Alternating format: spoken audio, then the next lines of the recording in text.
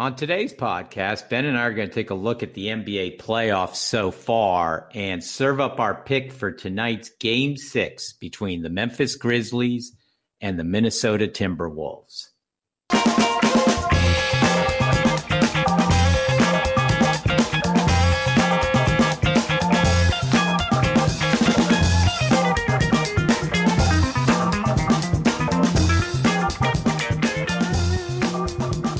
Welcome to the Dunkel Index podcast, the sports world's oldest rating service, now in our 92nd season. I'm Bob Dunkel, and I'm joined, as I am every week, by my son, Ben, who unfortunately, somewhat like PG-13, is in COVID protocol right now. So, Ben, I know you're there, but we are going to let you off the hook this week as far as chiming in too much on what's been going on so far. But we have worked our way through most of the first round series at this point. In fact, 7 of 8 are now complete as we're coming to you on a Friday. We finished 3 last night on the road, and the road teams were able to close out all 3. I will say the Dunkel Index was correct on all 3 of those games. So we will give the index a little shout out before we dive in. And in a way, all 3 last night answered some critics. Ben, I think we got to start with our Sixers in Philadelphia. Of course, there was much about the Sixers' history in general and Doc Rivers' history in particular last night when Philly went up 3-0 in the series against the Raptors and then proceeded to drop 2 straight, including what was an ugly 103-88 loss at home in Game 5. You know, suddenly no team has ever come back from a 3-0 deficit, but this could be the first. Talk was swirling around the Sixers. And Ben, I'm sure even though you were in quarantine out in Portland, you could feel the angst coming from Philadelphia all the way out there. I don't know if it was alleviated much last night when the Sixers were up only 1 at half, and Pascal Siakam looked like he was unstoppable. But a 37-17 third quarter made even the angstiest Sixer fan, which I think would be me, feel a little comfortable going into the fourth. And I tell you, as good as Embiid and Harden were, they really did step up last night. Once again, I think the difference maker was Tyrese Maxey. It's clear when he is on top of his game, the Sixers are a tough team to beat. I don't know how long this 21-year-old can keep up with the pressure, and he's certainly going to face a lot of that in Miami. But for one night at least, Sixer fans can rest easy. Philly advances. As an aside, the Eagles acquired A.J. Brown last night, and the Phillies finished off a sweep against the Rockies. So it was that rare night in Philadelphia when everybody was happy. I think people were also pretty happy last night in Phoenix. While there's pressure on the 21-year-old Tyrese Maxey, there was also pressure on the 36-year-old Chris Paul last night. The Suns were having a surprisingly tricky first-round series against the New Orleans Pelicans. Of course, Devin Booker was out, had been out since late in Game 2 with that hamstring issue. But still, most people did not expect the Pels to put up much resistance against Phoenix. Phoenix being the top-rated team in the Dunkel Index and, of course, the number 1 seed overall in the NBA playoffs. And that had a lot of critics swirling around Chris Paul once again, never seeming to be able to get it done. And all Paul did to answer those critics last night, 14 for 14 from the field. Best shooting performance ever in the NBA postseason, and he did it on his old stomping grounds there in New Orleans. He and Willie Green clearly best of friends. It was an emotional hug at the end, and For Phoenix, I think a lot of relief. Certainly, you don't want to be that 1 seed that falls to the 8. But I will say, I think New Orleans served notice that this is a team very much on the rise. Brandon Ingram emerged as a star in the making, if not already there. CJ McCollum looked like the perfect acquisition. If Philly had lost last night, I'm sure there would have been a lot of folks talking about how Sixers should have pulled the trigger on sending Simmons out to Portland and getting CJ McCollum in exchange rather than James Harden. But I think New Orleans very happy with McCollum. Philly, at least for last night, happy with Harden. And, of course, we think Zion Williamson will be coming back to New Orleans next year. He missed all of this year with that foot injury. And I think, in a way, was well served by playing in a small market like New Orleans, because there was not a lot of questions about whether he was going to return or not, a la Ben Simmons. And New Orleans actually had a shot to knock off Phoenix. You can only imagine if Williamson was in the lineup. So we will assume Zion will be back next year. The foot will be healed, and he will join Ingram and McCollum and give New Orleans a real shot at making a difference in the Western Conference. While we're on the topic of Ben Simmons and Brooklyn, of course, we can't overlook the fact that the Celtics ended up sweeping the Nets in their first round series. Ben, I didn't see this coming. I know you did. You saw the train wreck on the horizon. Boston came in the higher rated team, so we were going to back the Celtics in this series. But after Brooklyn beat them in 5 last year, I certainly did not see a sweep. I thought this one was easily going 7, but Jason Tatum looked by far the better closer compared to Kevin Durant, who just was out of sorts all series long. Jaylen Brown stepped up big time, even though he was fasting during Ramadan as well. But nobody seemed to talk about that too much. All the attention was on Kyrie, and Brown certainly outplayed Kyrie in this series. And then you throw in Marcus Smart, who is that rare NBA player who takes pride in his defense, defensive player of the year this year, and it showed. And then there was the bench. Al Horford played very well. Peyton Pritchard, Grant Williams. They got Robert Williams back late in that series. They were all keys. And then, of course, there was the Ben Simmons saga. Looked like he was going to play in Game 4. Then he didn't play in Game 4. So Brooklyn, which you thought there was the possibility of flipping the switch, even though all signs pointed to problems. Ben, you, again, saw those signs and were running with them. But they go home for the rest of the postseason. And I tell you what, wouldn't want to be Sean Marks this offseason, trying to figure this thing out. Lots of personalities there, lots of question marks. Brooklyn home for the rest of the playoffs. Boston, of course, advances to face the Milwaukee Bucks. Boy, what a great series that's going to be. Milwaukee got a little wake-up call in Game 2. I figured this one was probably going to be a sweep. Bulls really surprised in Game 2. DeMar DeRozan had a huge game, but Milwaukee, like the champion that they are, bounced back very quickly, outscored the Bulls the rest of the series, 346 to 276. Bulls, of course, did not have Zach LaVine in their last game, but still proceeded to try to win it from the three-point line. Jacked up 52 three-pointers with LaVine, probably their best outside threat, out of the game. Not surprisingly, they made less than 30%, only 28.8%.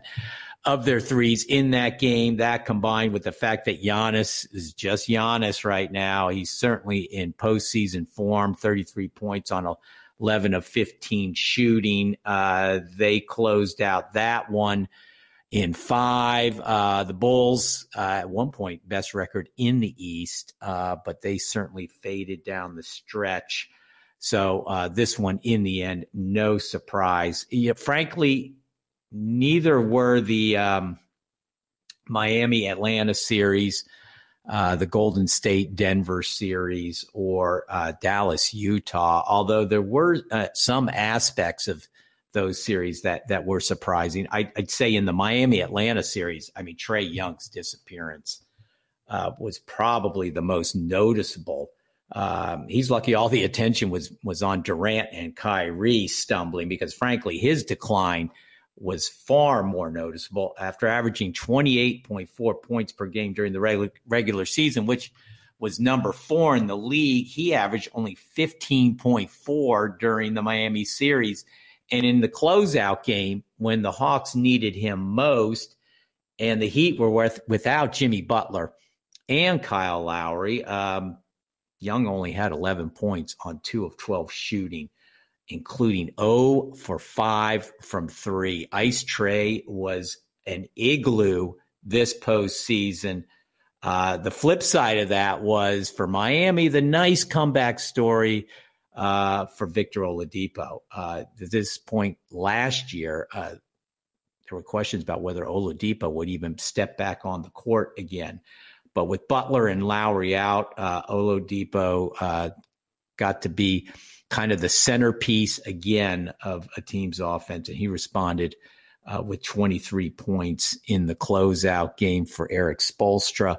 And again, that sets up a really nice series against the Sixers next round. So Miami's got to be feeling really good getting Butler back. Lowry, I think, a little bit more of a question mark, but if they've got a healthy Victor Oladipo in there, that may not be as much of a loss as it otherwise would be. In the Nuggets Golden State series, Denver did a nice job avoiding the sweep in Game 4 at home, but without Jamal Murray and Michael Porter Jr., there was only so much the Joker could do. He did average 31 points in 34 minutes, so hard to question his effort in that series. But the next closest contributor was Monte Morris, who averaged 14 points in 31 minutes. That's a pretty big drop-off, especially against a team like Golden State. Last year's big acquisition at the trade deadline was Aaron Gordon, but he averaged only 13.8 points in that series. So Gordon does not seem to be the difference maker that Denver was hoping they were getting from Orlando last year. Getting Murray and Porter back next year, I think, will help, but it's clear Jokic needs more pieces to make Denver really a threat in the West next year, especially with teams like New Orleans on the rise. So look for Denver and some movement in the offseason there, I would say. And the Dallas Utah series, while the Mavs were clearly the better team in the second half, you just did not think with the Doncic injury early on that Utah would get totally rolled in this series. But while Luka missed the first 3 games, Dallas ended up winning 2 of them, and that's largely because Jalen Brunson played like Doncic. That guy averaged 16.3 points per game during the regular season. He put up 27.8 in the postseason against Utah, 6 games there. And, of course, Luka did return for Game 4, and his 3 games back, he did look like his old self, averaging 29 points, 10.7 rebounds, and 5.7 assists in his 3 games back. They closed out last night in Utah for Luka's first advancement in the postseason. Frankly, Dallas gets out of the first round for the first time since they won the championship back in 2011. So hats off to Jason Kidd there. He's done a nice job with that team so far. And they've got a big series coming up against the Phoenix Suns. So for Doncic and Dallas, they move forward. For the Jazz, unfortunately, in a history of disappointments in the postseason, this one ranks right up there again. So another disappointing year, at least as far as postseason goes. Always a strong team in the regular season. In fact, they were number 5 coming in to the postseason in the Dunkel Index, but they end up going home early. So, Ben, that leaves us with one first-round series left, and that could wrap up tonight, as we've got the Memphis Grizzlies going up against the Minnesota Timberwolves in Game 6 at the Target Center. You know, this one has been as good as we thought it would be after the first game. Minnesota, frankly, rivaling the New Orleans Pelicans for the most impressive underdog so far. T-Wolves look like they could be in position to close this one out at home tonight when they were up double digits in the third quarter in Game 5 in Memphis. But then the dunk happened from Ja Morant. I mean, we're going to be seeing that, much like Dr. J's sweeping shot under the backboard against the Lakers back in the 80s. And, of course, Michael Jordan's hand-changing drive around Sam Perkins in his classic shot early in those Bulls runs. And then, obviously, the final against Brian Russell against Utah. Those kind of postseason shots, I think Ja Morant's dunk is going to be right in the mix of those. Poor Malik Beasley. He's probably going to have to watch that about 1 million times between now and later in life. But the Grizz, behind Morant's dunk, he then proceeded to score 18 points in the fourth quarter, 13, the last 13, I should say, of Memphis's points. They end up pulling out a 111-109 win to put the Grizz in position to close this out on the road tonight. The T-Wolves certainly have the firepower to hang in there. I'd say Anthony Edwards right up there with Brandon Ingram right now as the stars on the horizon. He's had a huge series. And Karl Anthony Towns has been up and down, but he's been more up of late, and he comes in tonight averaging 22.5 points and 11 rebounds in this series.